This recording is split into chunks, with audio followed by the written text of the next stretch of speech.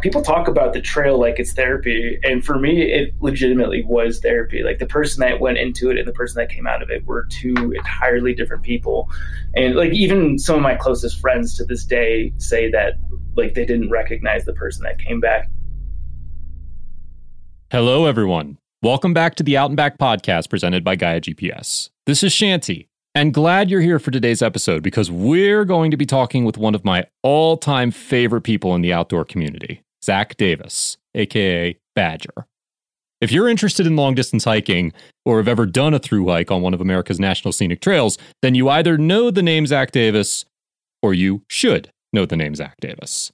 A couple things about Zach. Zach is the host of the very popular podcast series Backpacker Radio and is also the creator, owner, and editor-in-chief of the very popular backpacking website, The Trek, which grew out of his original website, Appalachian Trials. On top of that, Zach is also the author of the book Appalachian Trials, which was the basis for his website, and the co-author of the book Pacific Crest Trials. These are both books that are psychological and emotional guides for being able to successfully thru-hike the Appalachian Trail and the Pacific Crest Trail. Now, it's a little cool story on how we wound up getting Zach on the show. It actually goes back to just the second episode of the Out and Back podcast when we sat down with Thomas Gathman, aka Jabba, or the Real Hiking Viking.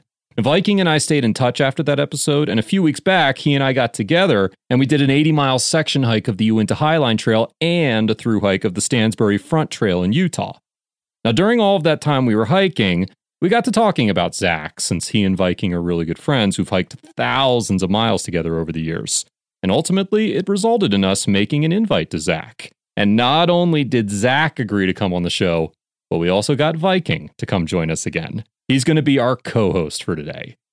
Now, as for me personally, I've actually met Zach before too. He and I met back in 2015 when my wife Ashley, aka Katniss Neverclean, AT Nobo 2014, was working with Zach as a writer and contributor for Appalachian Trials. So I find it really cool that after 5 years, our paths have finally crossed again in a way that relates to the great outdoors and thru hiking. So Viking and I are going to talk with Zach today about how he first got into hiking, his thru hike of the Appalachian Trail, and how it was one of the most mentally difficult things he's ever done. That and the fact he got Zika while he was out there.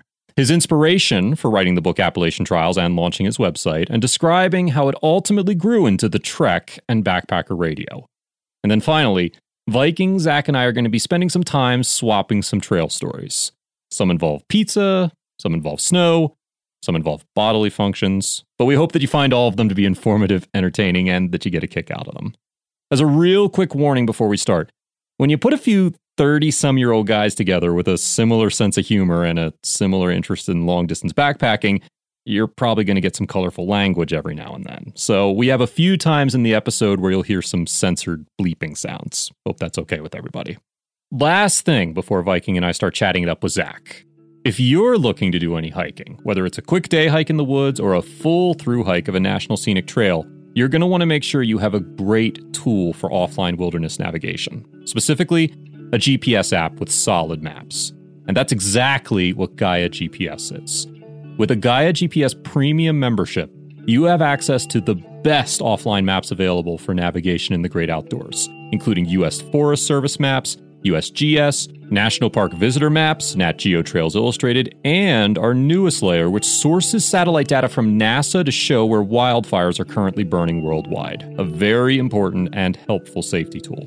And right now, if you're a listener of the Out and Back podcast, you can get up to 50% off on a Gaia GPS membership by going to GaiaGPS.com/podcast. That's GaiaGPS.com/podcast to get up to 50% off on a membership with Gaia GPS, the gold standard of offline navigation tools. All right, everyone, I think I've talked enough. Without further ado, let's get the show on the road. Zach Davis, joined by my co-host, Real Hiking Viking.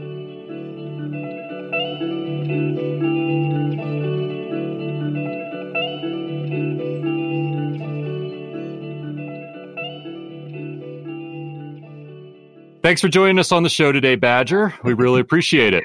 Thank you for having me. No problem. Glad you could be here.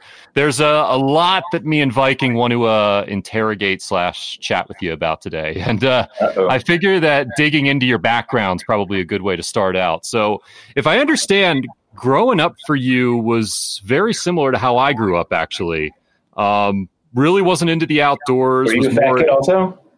I wasn't a fat kid. I was actually one of those like ectomorph people who's inherently skinny. Like you could eat 5 pounds of McDonald's and lose weight in the process. Yeah, I did not have that problem. I had that weird condition where you eat nothing but sugary cereal all day, and then you get obese. I don't know how that worked out. It was probably I did that over COVID. Circling around to that, though, I was not the fat kid. I was just the freakishly skinny kid, despite eating badly. And I spent most of my time following professional sports rather than playing sports. Like, except for me, it was the Philadelphia Eagles instead of the Chicago Bears, like it was for you. But and also playing lots and lots of video games. Yep. All right. So yeah, there's definitely a lot of Venn diagram overlap in those two regards for sure. Yeah, big time sports fan. Michael Jordan was my hero, probably still is. The Last Dance occupied a lot of my summer this year, but yeah, grew up loving ball sports, outdoorsy type things such as hiking was definitely not on my radar. Didn't really enter into my radar until about 10 years ago, really. So just after your college years. Correct. Yeah. I mean, I got into running a little bit before that. I don't know if you can call that outdoorsy, mostly like running on bike paths. But I got into hiking. I moved to San Diego and got into hiking pretty much at about the same point that I decided I was going to be hiking the Appalachian Trail. As my brief training, I did, a series of 5-mile hikes in the few months leading up to the AT. That was my real introduction to the outdoors, was like short day hikes. So backpacking or anything? The AT was my first backpacking trip. I literally learned how to set up my tent like the night before I left in a friend's backyard on their patio. I didn't learn how to use my Jetboil until I was out on the trail, and I was doing it incorrectly. One of my hiking partners later made fun of me in front of a group of people because I poured all of the food into the Jetboil with the water and cooked it that way instead of letting the water boil first and then adding the food. I did everything wrong. We stayed at the cabins at Mountain Crossing, like whatever, on the 4th night. And we just come out of a rainstorm and my socks were still wet. So I didn't want to go back onto the trail with wet socks. So I set the stove to a very low temperature and put my socks in there. And by the time I pulled them out, they were all on fire. Pretty much everything you could have done wrong, I did wrong. The one thing I did correctly was I got in touch with someone who had hiked the AT previously. And like he basically served as my guru and therapist leading up to the hike so I could pick his brain.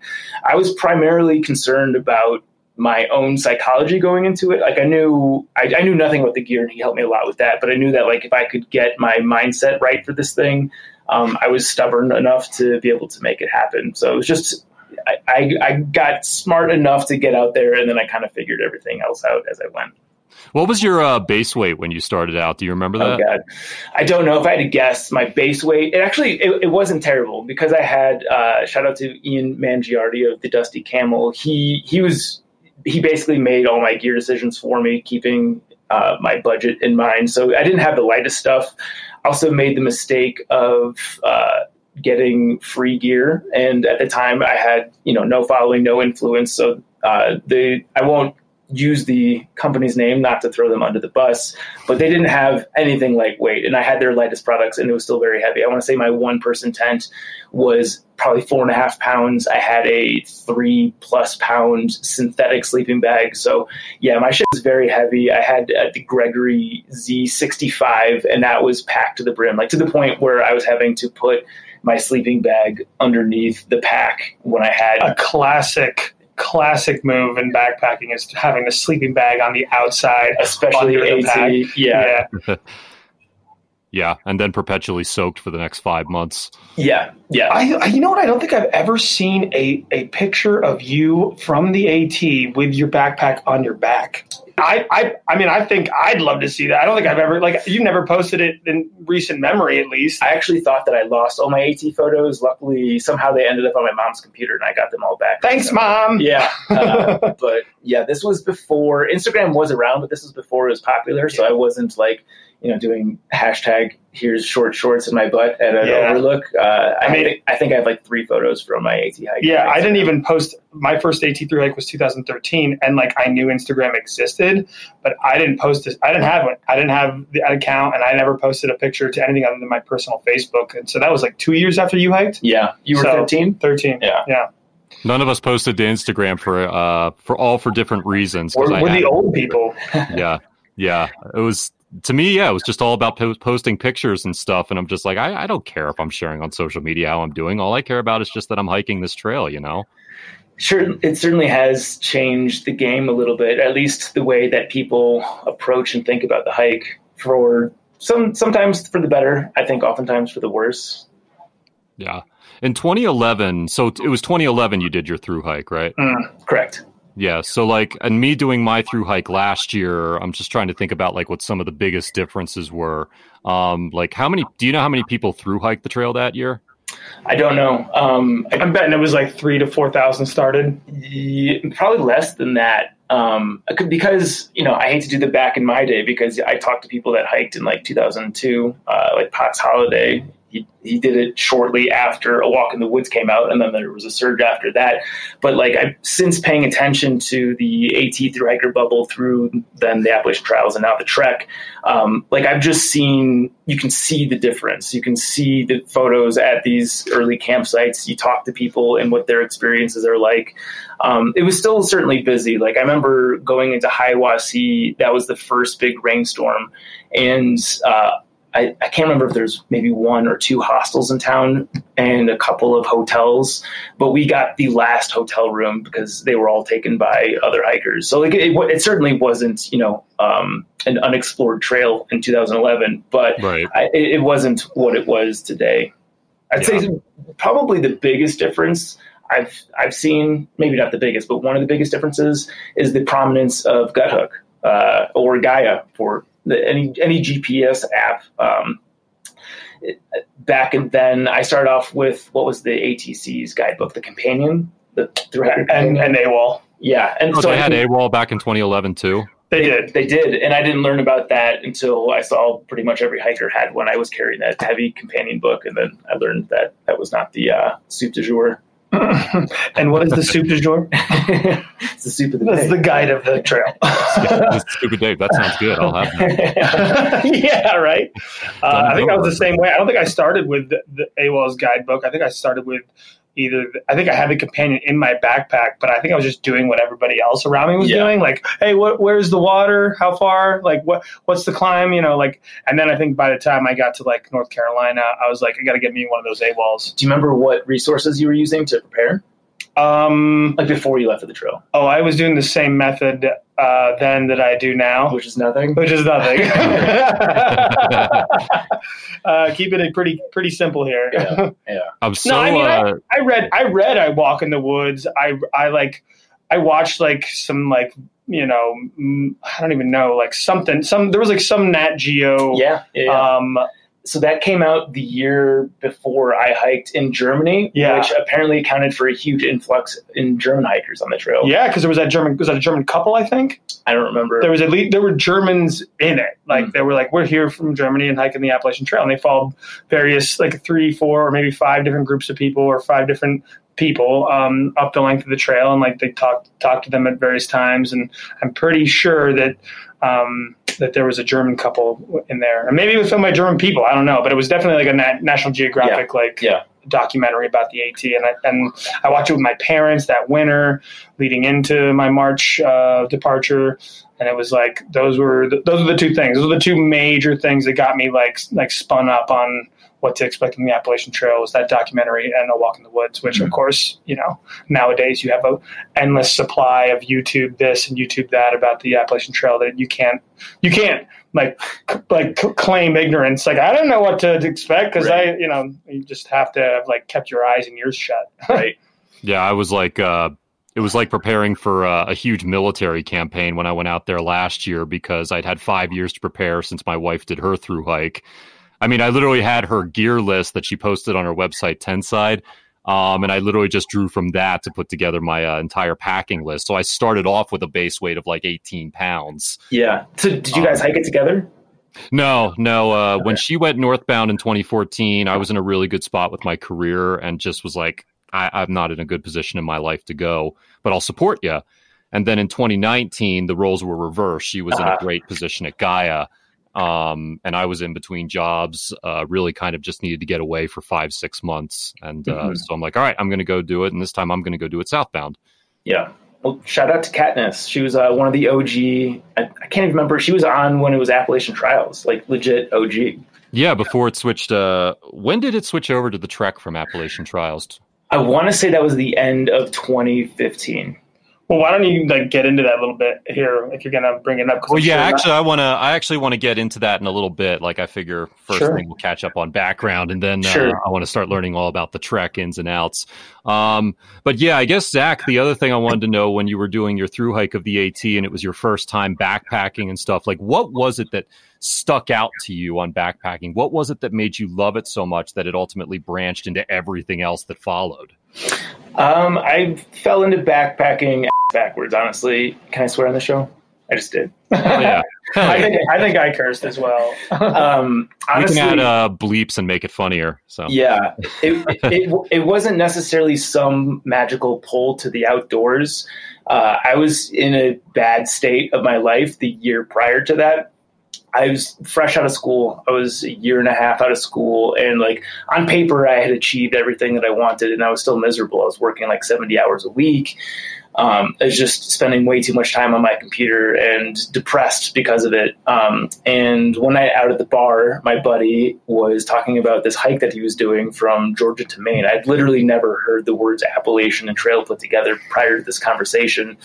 And like he caught me at probably the lowest low of my point out in San Diego. And like on the spot right there, I committed to joining him. I'm like, I'm coming with you. He didn't even ask me to come with. I said, I'm coming with you.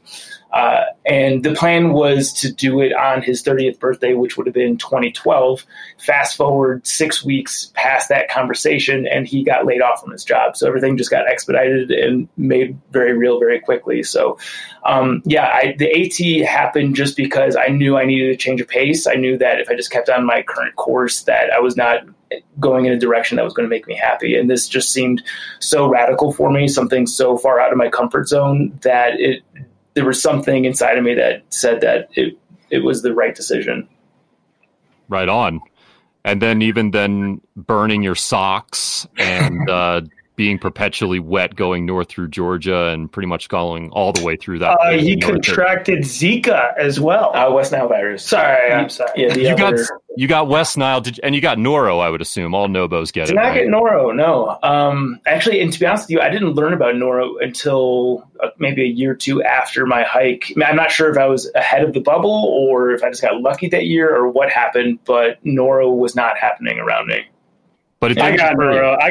I probably did shit pants for other reasons. But I can't. That was reason 6 million why I went southbound, because I don't know anyone who was Sobo last year who got Noro. There was a bad batch of it going through the Nobos in New Hampshire when the bubbles were intersecting, but I guess it's a prejudicial virus. It just goes after the Nobos. So. Hates us. Sense. It hates us. Yeah. Or loves us. Loves us enough, you know? Yeah. What would you say your top moment was on that whole hike on the AT? Was there like one moment that was just like the defining moment of holy crap, I love this, I want to make this, a big part of my future? That's a really good question. Like standout highlights. Honestly, for me, it was a very introspective hike. So you talk to a lot of people about their AT hiking experiences and they go on and on and on about the community. And I did love the community. I still have some very good friends from my hike. I have a guy who was a trail angel during my hike was actually at my wedding. Those bonds are eternal. But for me, I just had things in my head that I had to sort out. So I did what I could to actually not hike with people as often as possible. And I spent a lot of time meditating. That was a practice that I tried to hone prior to getting onto the trail. So once I was out there and I was meditating, I actually knew what I was doing. And I had this distinct memory somewhere in Maine. I can't remember the specific range, but I had not overcome, but I knew that I was close to the finish and I had gone through terrible lows with West Nile virus and some other things happened. And I could sense that I was getting close to accomplishing something that felt borderline impossible for me. And it all kind of just sunk in for me. For a lot of people, that happens at Katahdin, but at that particular moment, the weight of what I was doing kind of overcame me, and I just started bawling at the top of this mountain. And I'd never had like an emotional moment spurred by nothing like that in my entire life. And I think that's a moment that will stick with me forever. I would say I can attest to those. Those happen, like, especially once you, like, it's a feeling of like clarity / like understanding / just like letting out like all the like pressures of like society. Like, it's probably like a whole thing that's enveloped by, you know, a dozen things of you know, individually specific factors. But that's happened to me a few times too. It's like it's pretty awesome. And it's sort of you know, inexplicable. Like you said, like you don't even like how do you talk about that and tell that to other people, because it's a moment in time that it's just you have to be you and have to be there to like feel and understand it. It's crazy. Yeah. People talk about the trail like it's therapy. And for me, it legitimately was therapy. Like, the person that went into it and the person that came out of it were two entirely different people. And like, even some of my closest friends to this day say that like they didn't recognize the person that came back. And I think I've kind of, you know, graduated a little bit more toward the mean since then. Like, I was definitely very centered and laid back after a thru hike. I think the more time I spend in front of my computer and just constantly under the influence of stimulus, I kind of regress back to who I am naturally. But the trail was definitely a very impactful, pivotal moment in my life. It's a carbon copy. I mean, when I went on the Appalachian Trail last year, I was same thing, very, very low point in my life. I was dealing a huge amount with depression, self-confidence issues, self-esteem. I was pretty much bawling the whole way through Maine. And I remember thinking to myself, like, if I can make it through Maine, if I can make it through the White Mountains, then that negative voice in my mind that's been beating me up for so long is finally going to be gone. And it was really once I got over Mount Washington, it's like 350 miles in if you're going southbound, that was the point where it was like, the voice that had been telling me for so long, I'm worthless, I'm never going to be able to do this, you know, you're a depressed, miserable person. It went away after that. I mean, what better place though? You know, what better place to have those like realizations when like nothing is there to like keep you bottling your stuff up anymore. The society is just stripped away from you and you're like bare naked with yourself essentially out in the middle of, you know, the vast, amazing, beautiful nature. Like, you get to be natural. Like, that's natural. Yeah. you know? It's the ultimate natural remedy. And I'm curious, what do you attribute that to, if you could point to anything? I think, I think it's part of it's that's just exercise provides clarity. And there's no better exercise than walking for 5 months in the woods. And I think it's just, we don't get out enough. Yeah. You know, like there was do you remember, what was it called? Height of Land or Sight of Land? It's a really good formation, like halfway through Maine, where you come to this road crossing. Height. Yeah. Height of Land. Is it Height of Land or Height of Maine? Height of Land. Okay. But it's height for sure. Yeah. Height of Land. But there was a big rock there with the AT logo on it. And I'm probably going to paraphrase the line here, but it basically talks about like time after time, man must return to the woods, must go to places that are true wilderness. And by doing that, it provides better clarity for who we are. And that's what I completely identified with. Like, I think being out in the woods, actually hiking in the wilderness, going through areas where you're not exposed to the constant stimulus, like you talked about, of society, that's what builds you up. That's what gets you back to being in a more natural state. And I think after having enough exposure through Maine and New Hampshire was what finally was able to help kind of clear all that horrible stuff that was going on in my head. Mm-hmm. So even though I had still like 1,700 miles to go on the AT, I knew at that point I was going to make it. Yeah, and sure. It was a very emotionally touching moment. And this is something now I want to get to with you in a second, that one of the things that the AT changed about me was it gave me a better sense of self-confidence that I can do whatever the hell I want. And one of the things I thought about was starting my own business. So right after I came back from the Appalachian Trail, I started my own voiceover business. And part of that, I was lucky enough to become. You do have a great radio voice. I got to compliment you on that. As someone that runs a podcast, I am exceptionally jealous. Better watch out. Dark chocolate lovin'. I should have been a airplane pilot. They need to do like a voice version of Face Off. Wait, do what? A voice version of Face Off? Yeah. Well, when he was saying that, I was thinking to myself, like, what is it? Is that in like The Little Mermaid where she's stealing voices? You know, like, which one of us is going to be the she witch? Ursula. You're changing from Jabba to Ursula. I mean, I got tentacles here on my face, basically. So with the voice, I started my own business, and it was something I'd never thought about doing before. And then this is something I want to talk about with you, Zach. You had always been trying to run your own business and being self-employed in the past, right? Yeah, I don't do well with having a boss, just in general. I don't play well with others oftentimes, just because I feel strongly about my ideas, and he doesn't even play well with me. I mean, it's true. When we disagree on something, it becomes knockout, drag out. That's just, I've kind of always been that way, for better or for worse, probably for worse. But yeah, I mean, my evolution into being an entrepreneur after the AT honestly happened by accident. Like everything that is happening today was never drawn up. This just happened organically. It was kind of a snowball effect.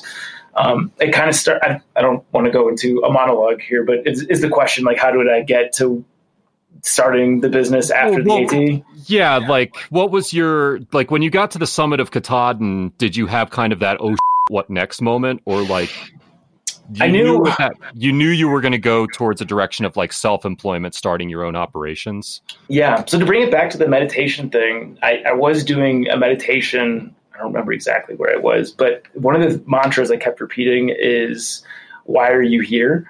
And I kept running through scenarios in my head about different tasks, jobs, career paths, and like repeating that question. And I remember coming across the thought of writing a book, and I got goosebumps. Like it wasn't something that I had strongly considered any point prior to that hike, even though I was writing for my personal blog at that point. And it was kind of always an idea that I had in the back of my head before I left, but I didn't know what I wanted to write about. And I wasn't sure that was something that I wanted to do when I set out. But when I went through that practice, I remember getting goosebumps and feeling like, okay, there's something here. Like either I'm meant to do this, or this is just going to be a project that would make me excited. So that was the thing that occupied me after I finished my hike. Was I went to live with my parents. I was out of money at that point, like a lot of thru hikers are.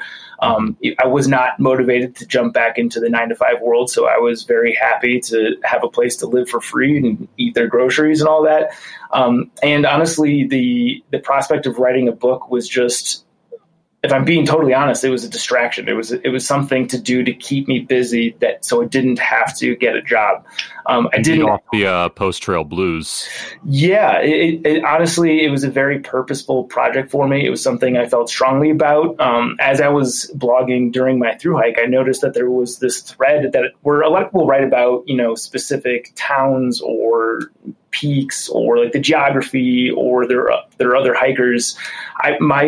My theme, and I wasn't setting out to write about this, was kind of the psychological journey that not only I was going through, but I was noticing other hikers going through. So, when I sat down and I decided I wanted to write a book, I realized that I had already had the skeleton of what I wanted to write had already been written. So I just kind of adapted it from that. Cool. That must be interesting. What were you noticing? I know you wrote the book, but like in those moments, like what was going through your head when you were noticing these people's, like their behaviors or like how they were changing? Like what was there a moment where you like, oh, like I'm noticing changes? So the one that jumps out to me was, at trail days, everyone does the hiker parade. Yeah. At that point, my mind I was like in such a peaceful place with being by myself that the idea of being in a busy parade gave me incredible anxiety. So I went to, I think it's like Mojo's Cafe in town there. And I sat down and I started writing. At that point, we were in Daleville. We hitched back to get to trail days. But I that week was kind of strange for me because a few of the guys that we'd been hiking with for a long time had gotten off the trail, and everyone was talking about Virginia blues, Virginia blues, Virginia blues, and this is something I had heard about before I got on the trail. And to be clear, Damascus, Virginia is like the southern border of Virginia along the Tennessee border there. Yeah. So you're about to start the northbound Virginia blues. But I'd hitched back from Daleville, so okay. I was about 2/3 of the way through the state. Gotcha-ish. Okay. And the way that the Virginia blues had been explained to me was that, Virginia is long. It's 500 miles. It's a quarter of the trail. It's repetitive. It's the Green Tunnel. It's not that exciting, this, that, and the other. Oh, but it's flat. It's totally flat. Yeah, right. Flat too. Yeah. And I was actually kind of surprised with the state because I had low expectations going into it that there were so many cool highlights in the state. Totally. Obviously, like McAfee Knob is the most photographed spot, Dragon's Tooth. I mean, there's is it James Peak or Three Peaks? Or? Yeah, they got the roller coaster. Yeah, you've got the Priest. Like, there's a lot a James River with Three Ridges is what you're thinking. Yeah, thank you. It's been a few years since I've through hiked the AT. Yeah, my bad. So the explanation of Virginia being boring is the reason why people are getting off the trail just didn't make sense to me. So I had to try to piece together why people were dropping off, because I did notice that there were a significant percentage of hikers, at least around me, that were dropping off. And it became clear to me that although I was still enjoying the experience, at that point, I felt like I had also adapted to what I was doing. Like in the early days of the hike, even when things were terrible, like you're hiking through a 45-degree rainstorm, it's still very exciting. Like you get to town and, the type 2 fun that you had just escaped becomes, you get to process that and you get a pizza buffet and you get to reminisce on the hardship that you just went through. By the time that you've reached miles 600-700, like you've been out there for a month and a half, you're used to that adventure. So what I hypothesized was that people were getting off the trail because it was no longer exciting. Like they had adapted to that lifestyle. And when you go through the hardships, you don't get the reward of what you would have experienced early on in the trail. At that point, I realized that it would take something more for you to persevere, where, you endure one of these hardships. And it becomes very easy when you ask yourself the question, why am I out here doing this? And you don't have a solid answer to that question to get off the trail. And I was seeing that happen all around me. Yeah, when the honeymoon is over, if you don't love what you're doing, like when the honeymoon is over, what are you doing out there? Right. If the challenge is persevering through the end of the honeymoon phase, then you'll find your next motivation to continue on. But if it was all about the newness and the funness of an adventure like that, and once the meat falls off that bone, you're left with just the bones, and you're done. Yeah, I'm going to be completely honest. I haven't read Appalachian Trials through cover to cover. How dare you? Yeah, this conversation is over. How absolutely dare I? So was this one of the key elements that you talked about in Appalachian Trials? I do have a chapter dedicated to it, and it is literally just adapted as a blog post. I wrote it at that coffee shop in Damascus just because I was trying to make sense of what was happening around me. And basically that's what all of the blog was, is just like, I wanted to capture this bizarre psychological experiment that I was putting myself into. And it ended up turning into a book. Now, can I get a little clarity here? Did you go into the AT with the idea that you were going to write a book, or did the inception of the book begin somewhere on the trail or after the trail? Since I was in college, I always had the idea that I wanted to write a book. I didn't go on to the AT certain that I was going to write a book, but the seed was certainly there. And honestly, it wasn't until I was getting emails from people that were following my website encouraging me to write a book. Like, I wanted to write a book, but having that encouragement from people that I had never met was honestly something that really made the seed into a young plant.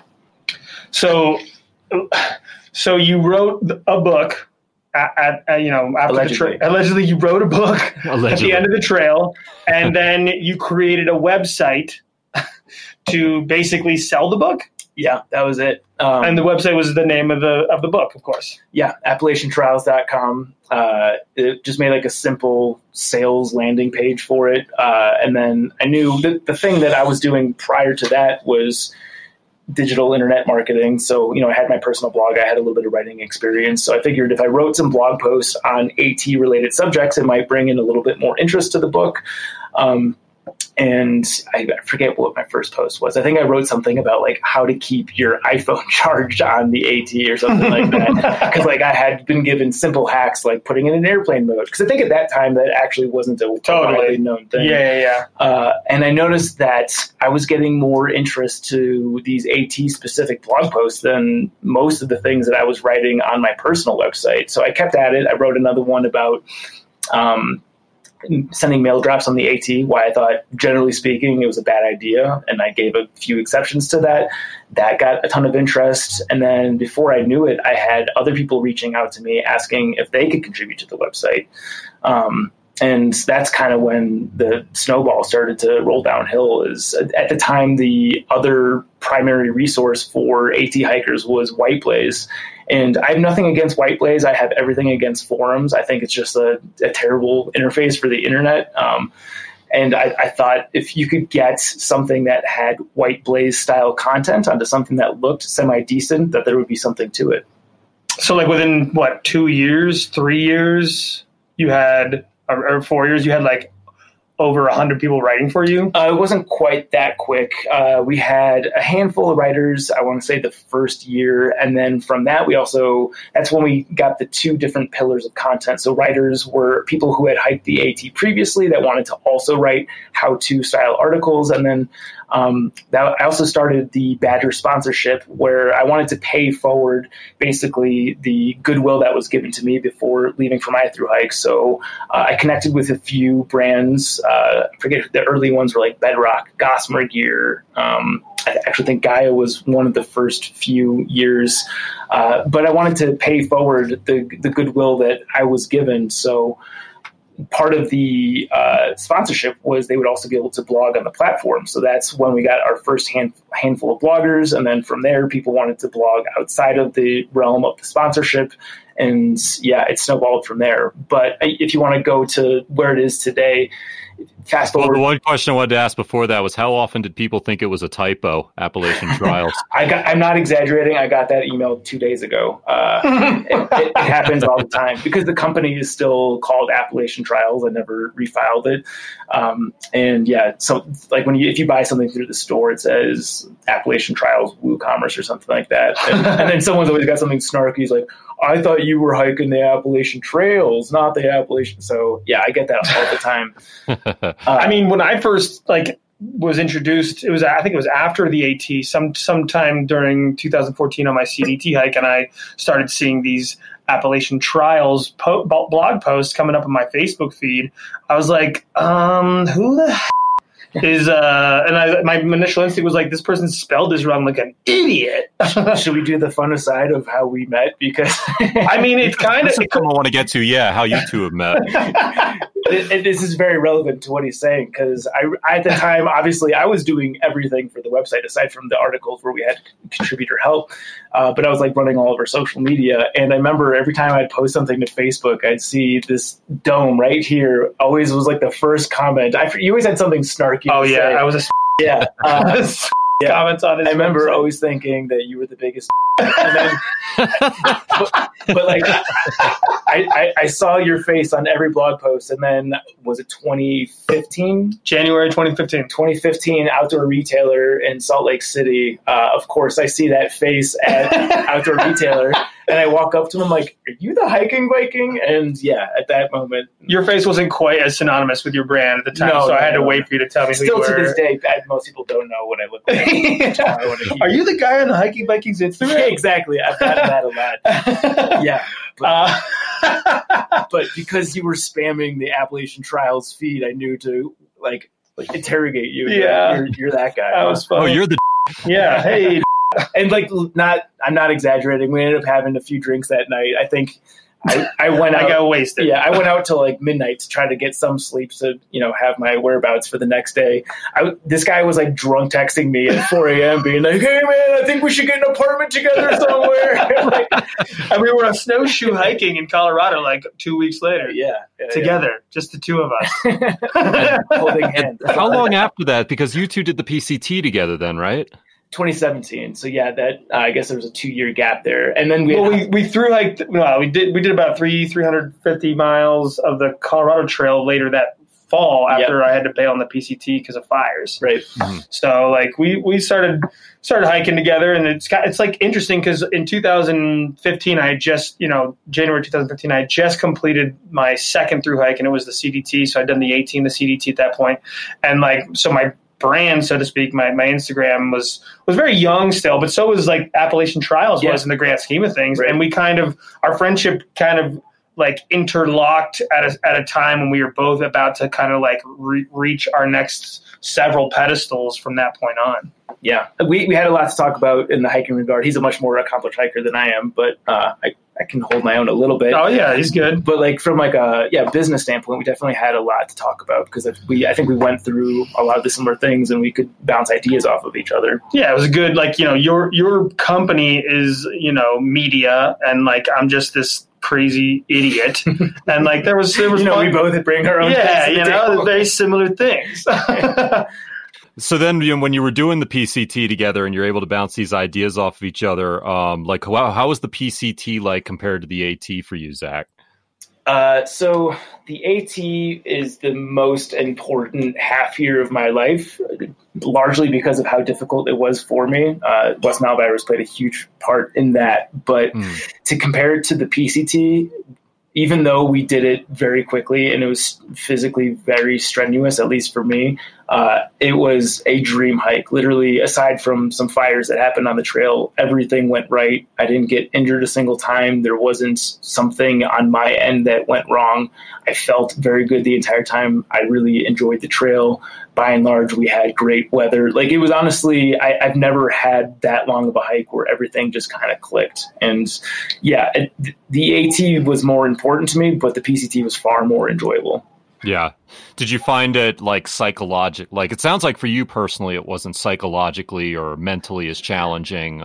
Do you think as a whole for your average hiker, the PCT might be more difficult? Because this is something I'm curious to know because I hope to one day do the Triple Crown. Mm-hmm. So I'm trying to debate between the PCT or the CDT for which one's going to be next. But I wonder if the PCT is so much more of a mental or psychological challenge compared to like the AT because you have so much more wilderness out there.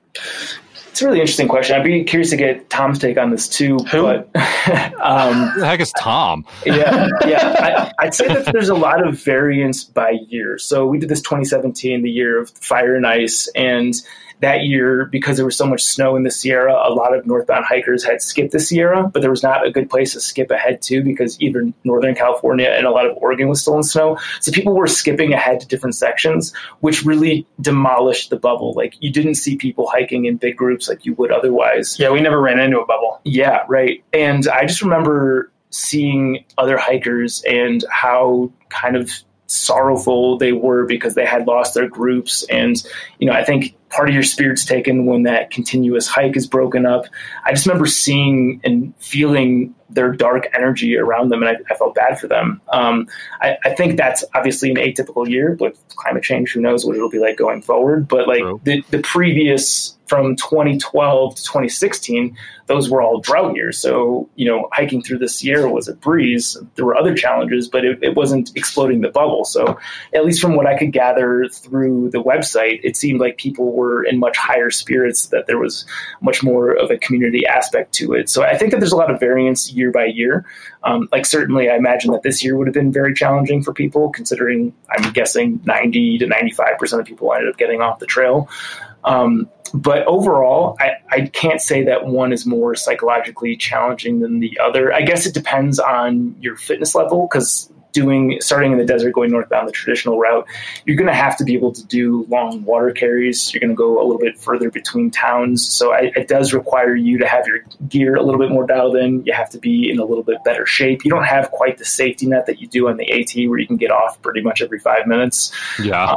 But I think because there are more landscape rewards. There's many more beautiful stretches of the trail in the PCT. That it's almost like an overdose. Yeah, it's an overdose, but I also think that is something that keeps you going forward. Sure. Like I think people like Northbounders struggle through Oregon because they've already experienced the Sierra and they're looking forward to Washington. Yeah. They're kind of like in that in between state. Yeah, something like there's more good coming. Right. Like it is, but it's interesting that like you almost just you're pulling 30s through that stuff. Whereas like if you had come up to any of these like different mountain ranges on the AT, you would like, I'm setting up shop here for like a full day. Yeah. Right. But that's the trail's different in that sense that, you only have a certain time block to be able to knock out all these various zones before winter sets in. And like you said, we did it fast. Yeah. And you, by and large, you thought that the hike was fairly easy, but like we came up to some hurdles in the Sierra. Oh, for sure. You got snowed on. I mean, it wasn't anytime you're going to be in the backcountry for 100 days, things are going to go wrong. Just relative to my AT experience, it was like a fairy tale. So then when you've done the PCT, at this point, had to switch from Appalachian Trials to the Trek, or like was it something where it's like, okay, the PCT's been done now, so we need to branch into something more than Appalachian Trials and start calling it something more encompassing? Yeah. So that was exactly it. I actually wrote a long blog post about the reason that we were changing it, and I was anticipating a lot of hatred just because, anytime that Facebook changes like where the search bar is from the left to the right hand side, people go up in arms. Maybe that's a dated maybe Instagram's a better example. Any change, anything that's different from before. Yeah, I was just watching a new Joe Rogan podcast, and he had switched studios, and like the first 100 comments are people complaining about what the studio looks like. Like people just are so resistant to change. So I was anticipating, people to have a really bad time with changing the Appalachian Trials of the Trek. Multiple syllables to one syllable is not good enough for me. How absolutely dare they? I didn't want to seem like we were selling out. Like Appalachian Trials is inherently a terrible name, which has like a charming quality to it. Whereas like the Trek sounds like something that'd be owned by like a multi-billion-dollar corporation or something. I have your like bicycles. Yeah, exactly. So I was worried about the perception with that. But it was just so necessary. We had so much content that was non-AT related that people were not taking seriously just because of the name of the website. As you mentioned, the trials thing was confusing for a certain percentage of our reader base. And I just knew it was time that we take our metamorphosis. I think we made that change at the end of 2015. We hiked in 2017. So we had about a little over a year and a half of being the Trek at that point. Cool. So when you switched it over to the Trek, like what is the ultimate like goal, mission of the Trek? Is it more encompassing for just through hikers, or is it like a more of the hiking community in general? So for the longest time, I wanted it to be focused to through hiking, because I think if you try to please everybody, you end up pleasing nobody. And like that was the community that I felt very strongly about. Like I knew we could have reached more people had we made it section hikers, because for every through hiker, there's probably 100 section hikers, or maybe even more than that. But I mean, you still do stuff about section hiking. Yeah, right? For sure. And we've branched in a lot of different directions, but by and large, like if you look at Backpacker Radio is the podcast that I co-host, like a lot of the content is through hiking centric. And that's just because, it's the business that I run, and I'm really into through hiking. It's mostly a selfish thing. Like I want to do content that's interesting to me because I think that'll be contagious for the people that follow along. I also think that for every person that ends up through hiking, there's 1,000 people that are either considering it or at very worst interested in it. So I think, when people are looking for their day hiking or weekend warrior or section hiking recommendations, like they turn to through hikers because they've walked the walk, like they have a ton of experience. So just because we're writing about through hiking, I don't think that means that we're only appealing to through hikers. I think, to get to where we are, obviously we have to reach a bigger audience than that, because there's not that many through hikers. Yeah, and I agree. It's like so much with through hiking applies to just backpacking in general. Like everything, like every backpacking trip that I've been on since my AT through hike, I've drawing directly from my experience as a through hiker, and then, being able to teach it to everybody else who I might be out there with. So. And the right way to approach a through hike is just to think of it as a bunch of little section hikes. Like Tom and I talked about this, but like the way you keep yourself sane is like you're just thinking about the next town, or like even the campsite for that night, or where you want to get for lunch. Like you don't ever think about getting to Mexico when you're still in Washington. That'll drive you insane. So. To challenge, it's like that whole idea of trying to say I'm going to start this 5-month journey right now, and if I fail, I'm a failure. Like that's going to set you up for failure. Like that's failure. Like that. So you want to set yourself up for success. You break it down into like attainable, reasonable, achievable daily, if not weekly goals, and that makes it that much more digestible to your brain every day. Totally that was the best like last minute advice I got before I went off on my through hike. Like my wife said to me, "You're just hiking to Monson." Then when I reached Monson, she said, "Now you're just going to hike to Caratunk," and it was basically like that all the way. But by the time I reached Tennessee, I'm like, I'm freaking hiking to Springer. But well, that's sick of this snow. Down. It's all downhill at that point. When did you finish your southbound hike? Out of curiosity, December 5th of last year. So did you see a lot of snow? I did. Actually, Halloween was the first time we saw snow. I was at Woods Hole Hostel, just outside of Parisburg. It was crazy. We basically, me, Oracle, and Earthshaker, 2 of the 3 people who were in my trail family, we basically ran that 10 miles from Parisburg to Woods Hole. Woods Hole, yeah, totally blanked out there because there were tornado warnings all day. Oh, snow and tornadoes? Well, yeah, like it was a huge front was blowing through, so it was super hot the past few days, and then with the front blowing through, it's like, tornadoes, apocalypse, dogs and monkeys flying everywhere. Yeah. That's funny you should say you ran that whole distance. For your first through hike, you ran southbound from Parisburg to Woods Hole, because during my first northbound, me and Miss Jean, who was a machine gunner in my Marine Corps infantry squad, he and I ran from Woods Hole Hostel down to Parisburg because it was pouring rain and it was a muddy slop mess, and we ran the whole way down. I guess that's the tradition then for that. Yeah, section. Apparently. Did you have alarms going off in your head thinking that you were encountering snow and you were still so far from Springer? Like, did you have concern? Yeah. Because after the front blew through, everything got super cold. We woke up the next morning and there was snow all over the ground. It had snowed like 2 inches overnight. And my first thought is, holy crap, it's November 1st. I've got at least a month to go still. Yeah. Like, do I really have to be outside in this for another freaking month? Did you see snow a lot of the rest of the way, or was that just kind of a fluke? No, it wasn't consistent snow the rest of the way, but like we would get hit with storms from time to time, like Hampton, Tennessee, where the Boots Off Hostel is. We did a slack pack for 24 miles in a snowstorm from like 24 miles back. And then we got pummeled by a big storm when we were in the Smokies. We got like 6 inches of rain during the day, and then overnight we got like 8 inches of snow. Oh, that's gross.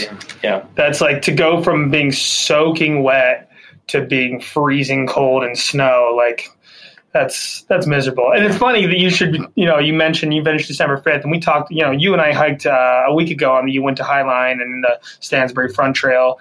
And I mentioned to you, I was like, you finished December 5th. Now just imagine 1 day before that, I was starting a southbound through hike on the AT in Maine. Yeah, Zach, we talked with Viking in an earlier episode about his southbound winter hike. Yeah. And every time I was complaining about like, oh God, it was so cold, or oh, I had this snowstorm, the other voice in my head goes, shut up, Shanty. Why did you do that in winter? Yeah. Well, Zach was there for the inception of that hike in terms of, I remember, this is slightly graphic, but not really. I was sitting on my parents' and it was like a few days before Thanksgiving or something like that, and I was just like, I don't know what I'm gonna do this year. It was right after it was the year we met, I think, and it was we had just come off the Colorado Trail. I had just recovered from like being sick as from Giardia, like coming off our Colorado Trail hike, and I had been sitting around my parents' house for a few weeks.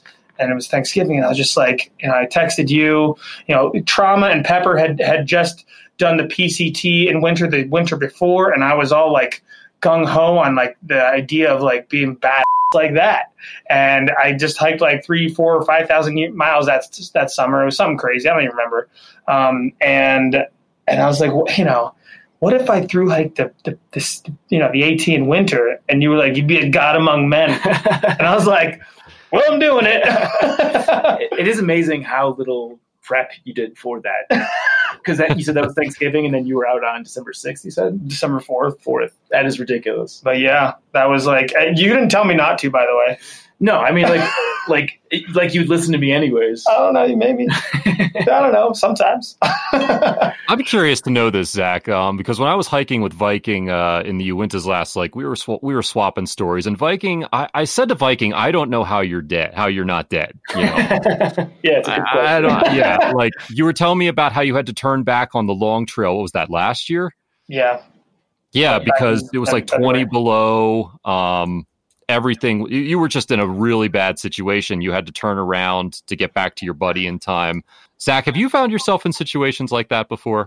I'm way more risk averse than Tom. I'm probably way more risk averse than just the average thru hiker is. I definitely, especially now after the AT, I do a lot of research on the hikes that I'm getting myself into to avoid those situations. I'm married. I've got a kid on the way. Like, I can't be doing these things with a higher probability of me not coming back. So it's also just kind of how I'm wired, is I avoid those things. So no, I don't get into the situations that Tom does. However, like, sometimes that stuff happens, like the snowstorm that we hit in over Pinchot Pass in the Sierra going through Kearsarge.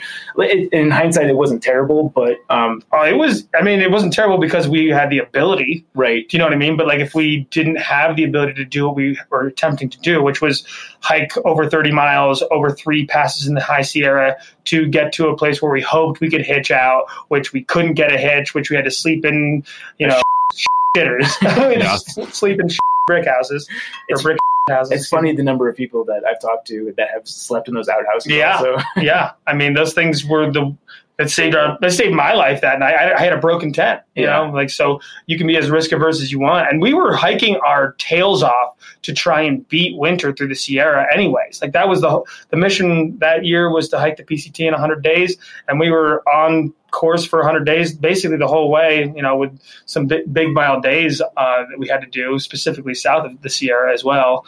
But we did that, and we still found ourselves in those circumstances, even with all the proper planning and the proper gear and the long wilderness stretches like that. Like, there was I think I remember looking at the forecast as we were driving up to Kearsarge Pass, where did we enter? Mammoth Lakes? Or we entered the High Sierra? Like, where that was from Mammoth Lakes. Yeah. It was windy up there. Yeah. We had gotten, like, what was this? It was Pinchot Pass. Was that our first pass we had to climb? Pinchot. We slept between Mather and Pinchot, I think. Was it Pinchot, Glen, Kearsarge? Correct, yeah. So we went over Pinchot, Glen, and Kearsarge from the very bottom of the climb up Pinchot, between Mather and Pinchot. I think it was like 31 or 32 miles, honestly. I do remember the point where I was starting to hike first, and I just couldn't keep the trail. So I'm like, I don't know what to do right now. And then you got in front. Your ability to keep the trail in a snowy condition was actually very impressive. Because a lot of times when there was no indication of where the trail was going, it certainly helped me that I had been on that trail 2 times before. Yeah. Like, I had been there 2 times before and attempted PCT through hikes, which honestly, like, you mentioned, me in the Vermont Long Trail. I started in the north of Vermont in like really deep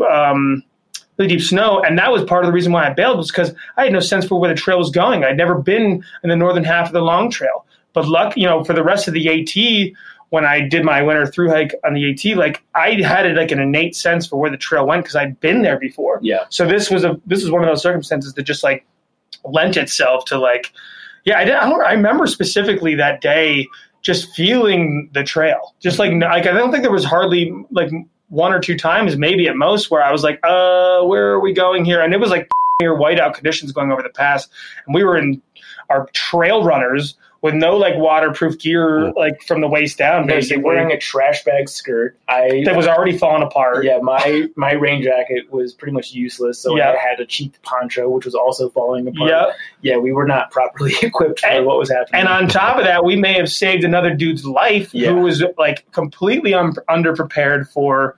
We found ourselves camping next to him and woke up with our tents covered in snow that morning, including my tent being on my face, covered in snow that morning because my trekking pole was broken, and that's what held my tent up. But this other kid that apparently was in the Air Force, either in the academy or actually in the Air Force, but he was like young. He was like 20, 21 tops, I would say. But he was just out for like a leisurely weekend. Like, he didn't know the snow was coming. And he asked if he could tag along with us right out of camp, and we're like, absolutely, dude.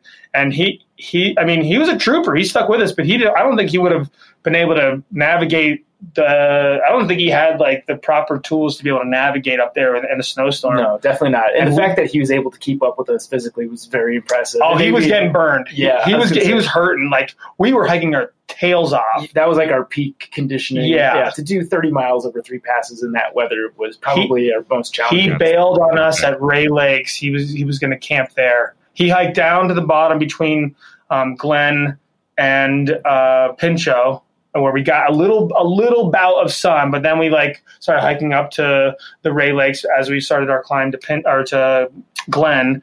And once we got to that ranger station, we were kind of really hoping there would be a ranger there, especially for him, because he didn't have the right clothing to like manage the situation effectively without, like once you stop moving, your core temperature will start dropping. So the whole goal for us that day was hike and keep warm. And so he eventually peeled off because I think he tapped out physically. He was incapable. But he got to a place where, he could set up his sopping wet frozen tent, I'm sure. And you could actually see the trail. And again, it was right by a ranger station. Yeah. That was an intense day. That was one of our probably more intense days, other than the day we tried to pull like 50 so I could watch a Penn State game. I think we took 2 zeros after that. Oh, yeah, when we were in town? Yeah. Absolutely. We went to Independence and we stayed at the hostel there, right? The Independence Inn or whatever that is. No, we weren't in Independence. I'm sorry. We were in Bishop. We went to Bishop. We did both. We did We stayed at the Mount Williamson Base Camp and Hotel. Right, that's what it was. Strider, the former owner of that hotel, has been a friend of mine for years, and she gave us a free room. And then we went up. We hitched a ride in the back of an SUV. We were about to get back on trail, and we're both dragging our feet. And, we need a sign from the gods. And we looked at the forecast, and it was going to be kind of cold. We're like, yeah, let's go to Bishop. Yeah, so we hitchhiked. Instead of going back to the trail, we hitchhiked north to Bishop and got a hostel. I think it was completely dependent on the fact that Penn State was playing that day. I think I had no intention of leaving the trail. Yeah, I also had a little bit of PTSD after the previous scenario, and I think there was like a 10% chance of snow. I'm like, what? It was cold. It was going to be cold again. Yeah. And the next day after that, it was supposed to be warm enough that we were we could hike out that. We could basically hike from Kearsarge Pass up and over Forester Pass, and then within a day and a half, we were going to be hiking out of the High Sierra. Right. So we hiked our tails off to get out of the High Sierra, and then we were in the, the desert, which was actually not too unreasonably hot for us. I've never regretted a zero, and certainly not in Bishop. That was a great time. Penn State beat Iowa in the last play of the game, and I was a happy boy. Oh, I remember that game. Yes. Oh, yeah. Now I know the exact timing here. Yeah. He gets tangled up in the net, and then he puts the finger to his lips and silence. Juwan Johnson, shout out. Juwan Johnson. Yep. Shout out to him. Shout out to Penn State. This is a good thing. Yeah. Talking with a fellow Pennsylvanian out here. All right. Let's get back to Zach here. I'm so sorry. Yeah. Sorry. No, Zach. Badgers. Go Badgers. But so Zach, I would assume that there's a report on this trip on the Trek, right? I think I wrote 3 blog posts my entire hike. I had every ambition to write regularly. We had even bigger ambitions that year. You talked earlier. You mentioned how it was a cakewalk compared to your AT. Yeah. But what you neglected to mention was what we tried to do to start our hike with, which we did the whole time, sort of. We could do a makeshift version of it, but go for it. Yeah, we were going to do a documentary of the hike, and we both got legitimate camera gear. I was carrying a Sony A6000 camera. I think I was carrying 5 or 6 pounds worth of electronics. You had the Sony RX100 Mark, whatever, something. Yeah, and a nice microphone built on top of it's plugged in on top of it, all that stuff. Yeah, and I spent a couple months before the trail picking media savvy friends' brains about how to do video work. Actually, that's how I met Juliana Chauncey. She showed me a little bit. I've got a buddy out here that does video work for local companies. So I picked their brains. I learned a little bit. And we're doing the landscape shots. We're doing the captain's log at the end of the days. We're walking back to get in the shot, and then walking back across within, the frame. Interviewing other hikers. When I'm able to dig out the time, and I don't know when that'll happen, I actually will, because I want to edit it myself. I want to be in control of what the story is. We had someone come on and do it, and they, from a visual standpoint, it looked very good, but I just didn't feel like it was representative of the story. So I want to have a heavier hand in it. This goes back to me not being able to have a boss. I'm kind of a control freak when it comes to things, but. Well, the hike took precedence over our body's willingness to do both. Like we, at a certain point, our minds chose one over the other in terms of what we devoted our energy to. For sure. It becomes very difficult to pull a 30-plus mile day and give due justice to what the project could have. It was ambitious. Yeah. So, whatever ends up coming from that will definitely reveal how half it was. But it was a fun idea.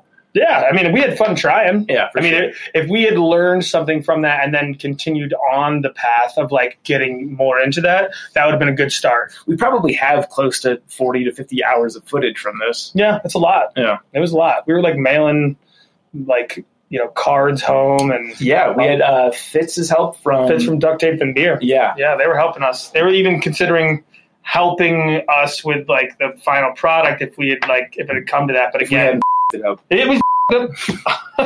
Sorry, did we establish if I can swear? I keep swearing. No, Yeah. Okay. I might put in a couple bleeps every now and then. Okay, but it's fine. I apologize. But don't bleep out the actual cursing. Just put them in there somewhere. Bleep out random words, but not the curse words. Yeah, that's all the rage these days. So it seems like over time, it's just more and more just material, more and more new elements are being added to the Trek. We have the articles, you have the podcasts, you're adding the videos. What I want to know is also what do you see coming up down the line in the future for the Trek? Like, how do you see the Trek in a couple years? Good question. I see people's attention span for reading becoming less and less and less. So I think that there will be less of an investment into the website aspect. I do think in terms of gear research and stuff like that, a lot of people turn to Google, which is obviously you're going to be reading things. But I see more and more, like you see how popular Dixie is, right? Dixie's probably the most popular backpacker on the planet. Which just goes to show kudos to her. She does a great job with the videos, but it just goes to show the power of the YouTube platform. So that's certainly something that we need to be doing a better job with. I'm a voracious podcast consumer, which was kind of the light bulb for the Trek to get more involved in the podcasting space. Is just it was something that I had been thinking about for a long time. And after seeing how much podcast content I had consumed during our PCT hike, it's just this is such a no-brainer that we have to do this. And it was just a couple months later that I'd started a podcast.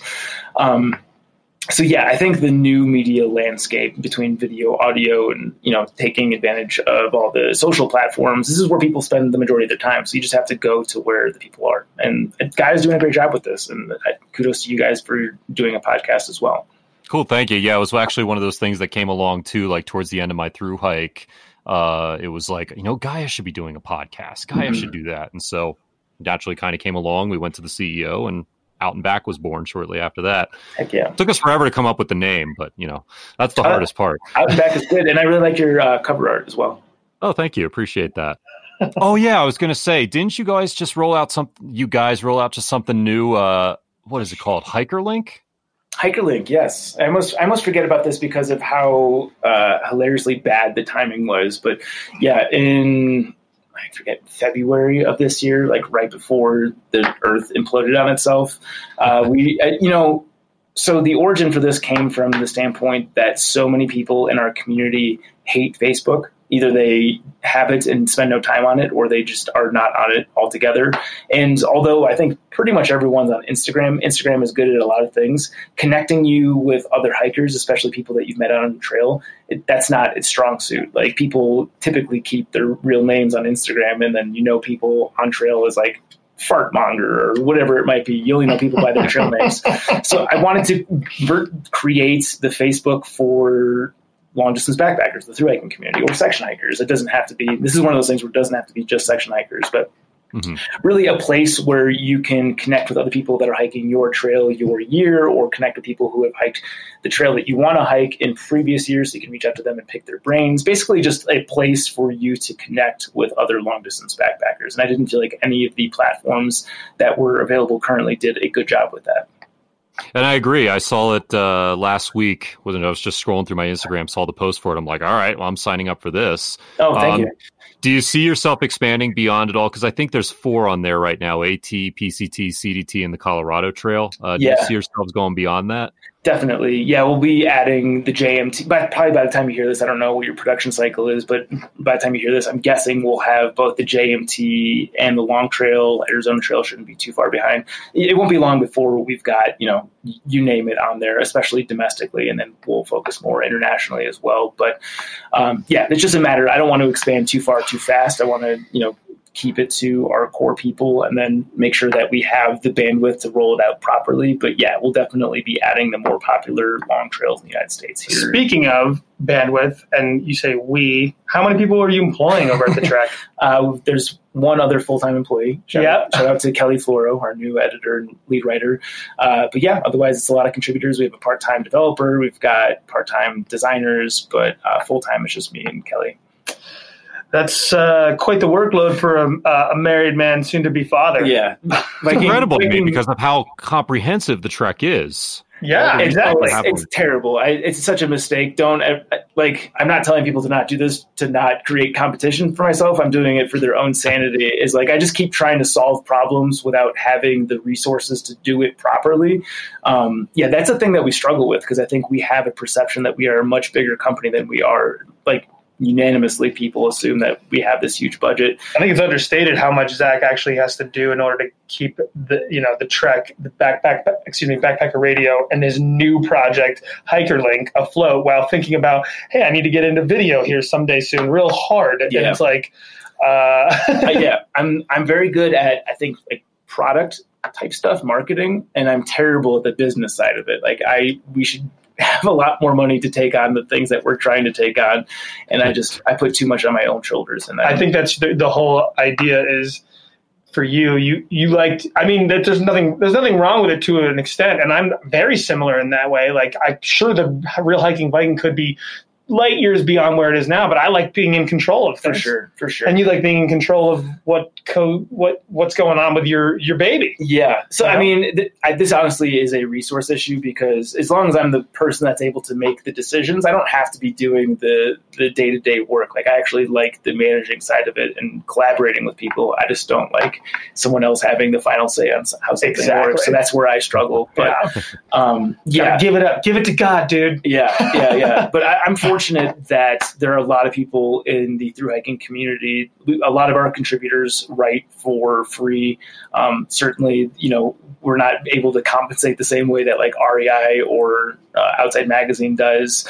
We've got interns that are donating their time for free. So I'm very fortunate that people are connected with the brand and are helping out from that standpoint. But yeah, I definitely bite off more than I can chew at all times. I would venture to say that the content that the Trek puts out there is more relevant and more relatable for your audience than what Outside Magazine or REI does, though. So it's can we take a snippet of that and just make that the lead of the show? Sure, absolutely. Please. How many lawsuits can we get on us so quickly? Hey, listen, that's just my personal opinion. No, I appreciate that. Take it to the bank and smoke it. That's very nice of you. No, I'm honestly constantly blown away by the amount of people that are willing to contribute to the website and are excited to be a part of the brand. And honestly, we would be nothing without the innumerable people that are helping out from that standpoint. Yeah, well, including my wife, back in 2015 with Appalachian Trials. So. Yeah, shout out to Ashley. She, like I said, she's one of the OGs. The people that were our early writers I'm so grateful for. And honestly, that was a fun time because I got to have a little bit more interaction with the writers because I wasn't doing as much. There were fewer people to interact with. And it actually, I'm nostalgic for those days because it felt more manageable and more fun and in some ways more exciting. Yeah. So you got so much good stuff with the Trek, and you got a lot of stuff you're going to keep developing in the future for the Trek. I want to know, before we start to wrap this up, what's the future for Zach Davis? What's the future hold for you? My first question is, you've done the AT and the PCT. When are you going for the CDT and that Triple Crown? Thru hiking the CDT does not speak to me right now. If anything, I would pick it off in sections. The idea of being stuck in Colorado during monsoon season or having to race to Glacier to beat snowstorms or to be in New Mexico during peak heat, none of that speaks to me as a soon-to-be 35-year-old guy with a kid on the way. And who has very fair skin and orange hair. Yeah, this is true. Picture Sideshow Bob. You've been saying that for 5 years, so that's the same tune he's been preaching 5 years. This is not a knock on the CDT. I would love to do it in sections. Like I'm very excited to get up, especially in the Montana section of the trail. But I don't have that insatiable thirst to be a Triple Crowner. I think my future is to just knock out more shorter trails. Like I did the long trail last year and I had a blast with that. It sounds like Tom and I are game planning to go do 100 miles of something here in the next week or so. Like those are the things that I think are more Java, Viking. Jeez, man. Names. Yeah. I think that is my future. That's kind of been my evolution of late. But I mean, who knows? Maybe one day when I retire and I've got a kid that's in college and I've spent the last 30 years or 20 years not doing anything exciting, I'll have a very different tune. But for right now, it's kind of where I am. You're going to strap that kid on your back and take him or her hiking everywhere, right? Oh, definitely. It's a boy, right? Yeah, my son's going to grow up much more outdoorsy than I am. I'm going to force that down his throat, whether he likes it or not. When he's 18, he can decide if he still likes hiking. But I'm at least going to give him a fair shot to be a capable outdoors person. While you're living under this roof, you will hike. Exactly. Good luck. I'm going to be following that, see how he does. All right. I want to wrap up with 3 quick closing questions. We did this for you, Viking, so I want to make sure we do this for you, Zach. First of all, Zach, what is your favorite trail to hike that you'd consider off the beaten path, like not a national scenic trail or a very commonly used one? You just posed this question on Instagram. Yeah, that's a good point. I hadn't even thought of it myself. You son of a gun! Yeah, I don't think the Wonderland Trail is considered a national scenic trail, right? No, it's not. It's definitely not one that people go to. I mean, people hike it every year, but people are like, I really enjoyed that. And I did that with a couple of really good friends. So obviously that adds to the experience, but where's the Wonderland Trail again? Just for Wonderland. Yeah. Sorry. Wonderland Trail circumnavigates Mount Rainier. It's about 100 miles and it's very easy to send caches to the ranger stations there. So you don't have to carry the full allotment of food. That entire wilderness area, or I guess national park area, is absolutely gorgeous. Yeah, it's stunning. Yeah, you've got a good opportunity to see black bears through there. You're going to work for it, though. It's a lot of up and down. Yeah, for sure. Yeah, it definitely kicked all of our butts. We were not in good shape when we took it on, but that is a really enjoyable trail. Nice. I can attest to that for sure. Do you know what the elevation gain is for that 100 miles? I think it's like 25 to 30,000. Yeah. Yeah, I think it is. I really do. That nice. I don't know. Yeah. I can look it up while you're asking the next question. Cool. So second question, biggest meal that you've ever packed out? There's too many to recount. Let's see. So we got off at one of the resorts in Oregon. This was a place that was very difficult to get a hitch, and only Tom was able to get a hitch. He was like a mile ahead of me. And he packed out a pizza for both of us, which we both ate that night. Yeah, man. That can't even be in the top 5. But it was special. Yeah. If we're going to talk about big meals, I'm going to deflect to my hiking buddy here because he's not what he used to be. But when we were hiking the Colorado Trail together after he'd gotten off the PCT, I think he ordered. This was in Lake City, and it's a small resort town, and everything was closing out. It was like the last week that they were in operation. So this little diner, they were trying to get rid of all their food, so everything was half off. And I'm not exaggerating. He ordered 5 breakfast entrees and ate everything minus half of the waffle. There were people in the restaurant clapping for him. Considering after doing 100 miles or 80 miles really in the Uintas with Viking, and considering how much he ate on that trip, I totally believe this. Yeah, I had my hiker hunger like that first or second day, and it was just weird. I just had a full breakfast, and 20 minutes later, I was starving. It was so weird. So weird. I also had violent diarrhea while I was out there. So that did. It was bad. Thank God you brought the Imodium out there. Yeah. Oh my God. I went through a whole pack of Imodium. So Zach's right. That I'm definitely not what I used to be when it comes to overeating, but I was a champion for sure. In your prime, I've never seen anything like it. It was incredible. I loved it. It was like Michael Phelps level. I loved it. Yeah. Maybe I'll get back to that. I haven't really. Maybe I'll get back. Well, something to strive for. Think about it. Like back then, I was through hiking thousands of miles every year. I haven't done thousands of miles a year in like 3 years. Yeah. You know, it's called getting old. I'm falling off hard. I have peaked. I have bum ass. I have definitely peaked. I'm talking about the food. And so actually, I've looked up that answer to that first one. It's 22,000. 22,000 I'm seeing on Google. So I see. Well, Google's lying. According to something I'm looking at here, it says 25,341 feet. I'm going to take that one over 22,000. I think Google's fake newsing us here. Yeah, they are. They're taking it from Wikipedia. Wikipedia lies. There you go. Third and final one, Zach. What's your best hitchhiking story? I already know it.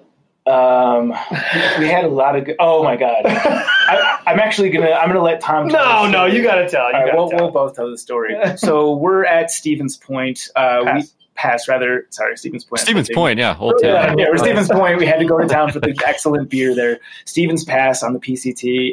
We had just come through Glacier Peak Wilderness. My shoes were falling apart, so my feet felt like. But even worse was my Neo Air X-Lite had developed a leak. So I wasn't sleeping at all through that entire stretch. And that was still pretty stressful. That was the one area where we were still seeing snow fairly consistently. On the ground, not falling on us. Yeah. And that's pretty difficult hiking. I'd say that's one of the most difficult stretches. Oh, yeah. Of the entire our feet trail. Got beat up. Yeah. So that's an area, and it's still very fresh in the hike. That's an area where you badly need the rest, and I just wasn't getting it. So, on top of being worn down, I was in a terrible mood. We get to Stevens Pass, and I have to get to the post office. Is it the Dinsmores that are? Yeah, but I don't remember the name of that. It's to the west, and I don't remember the name of that. Whatever that town is. We have an hour and a half until that post office closes.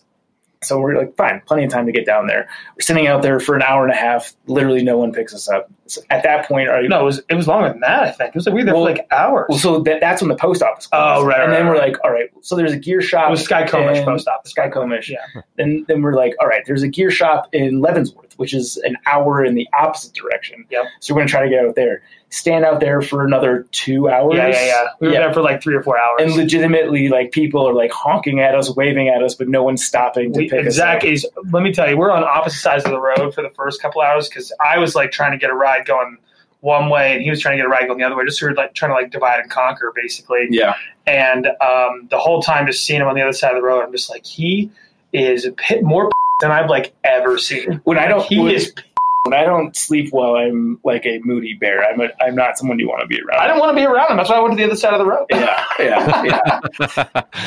Eventually, we both decided that we're going to go west to Leavenworth. There was nothing for us in Skycomish. Yeah, Viking's doing the thing where he's rolling up his already 5-inch inseam shorts up to basically his crotch. Thong status. Yeah, and sticking his leg out and dancing away. Yeah, people are honking, but still driving. I'm also trying to cheer him up too, and it wasn't really working. No, your thigh was not going to do it for me. That's why I kept going higher. Yeah. and then out of nowhere, a short bus pulls into the parking lot that we were standing in to go use the bathroom. I'll just take it from here. And so, first of all, they pull in, and we're like, oh, man, how cool would it be if we were and it was clear that it was a bus full of women. It was a bus full of women. And, we're you're just sitting there I wonder what would it be like if we were on that bus because you're sitting there just standing on pavement, exhausted, hungry, stinky, needing the things you need, not able to get to the place you want to go. So when you see something that looks like a dreamland drive by, you're you start fantasizing about getting on anything that drives past you. I wish I was in that car. I wish I was in that car. So this bus pulls in, and it was clear that they were just driving past because there was a bathroom there, and they were just making a pit stop. They were hooting and hollering at me. They were hooting and hollering at me because they had my thighs out. And so they pull back up to the entrance to the parking area to turn back onto the highway and stop within 30 feet of me, and they come to a complete stop. And the short bus door opens wide, and some girl pops out, and they're like, get on in. And I'm like, where are you going? They're like, wherever you're going, or something like that. And I was like, Zach? I look back at him, and he's just standing up immediately, and we're like, yeah! So we get onto this bus, and it's a bachelorette party. literally probably 14 women. Yeah. Like bottles of tequila, beers circulated. We hadn't even sat down or taken our packs off yet. We're standing up on the bus and we get handed a giant McDonald's cup full of tequila. Like the party has begun. They were all really nice. Like we were just laughing the entire time. Yeah, like, it was so surreal. Like we went from the lowest low to like that is the best possible situation. It was awesome. The trail provides. Exactly. Sure did. And the moral of the story is you got to roll the inseam shorts all the way up. Exactly. And that's how you get the traffic coming in. And roll them all. You mean roll them all the way down and then whip them around your head on the bachelorette party bus. That's. I mean, in an alternate universe, maybe, Yeah. These are three good winners. So we can probably provide the picture for that too. We changed our trail names to Chip and Dale. He's a maniac. All right. I'm going to start calling you Chip and Dale from now on. Right. Which one's what? So, who's who? I'll let you work on that one. I've always considered myself a Dale. Yeah, I'll be Chip. Chip and Dale. Cool. All right. Viking Badger, we really appreciate you being here on the show today. And man, best of luck with the trek and Backpacker Radio and everything else you got going on. We really appreciate it. Appreciate that. Thank you. And likewise to Gaia. I love your guys' app. Used it religiously on our last 4-pass loop. We're going to use it probably coming up here on our whatever we do in the Collegiate Peaks. Mm-hmm. And I'll probably use it again. Actually, let me give one Gaia story, a plug for you guys. Fourth bonus story right here. Yeah. So this is our second to last night, and we're doing this hike with a bunch of people. A lot of them, this was their first backpacking trip ever, and they were already tired, worn down. So, I wanted to lift their spirits about how long it'd take to actually get back to the car the next day. So I used the Gaia, track your route feature to give them the exact mileage and, how long I projected it would take for us to get back to the car. That definitely lifted the spirits. Otherwise, there was a giant question mark circulating whether, we'd have to spend another night in the backcountry or if it was feasible to get back to the car. Cool. So shout out to Gaia. Thank you, Gaia. Cool.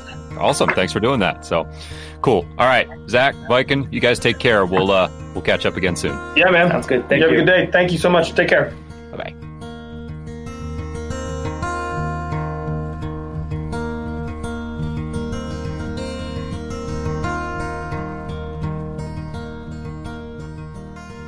Zach Davis, everyone.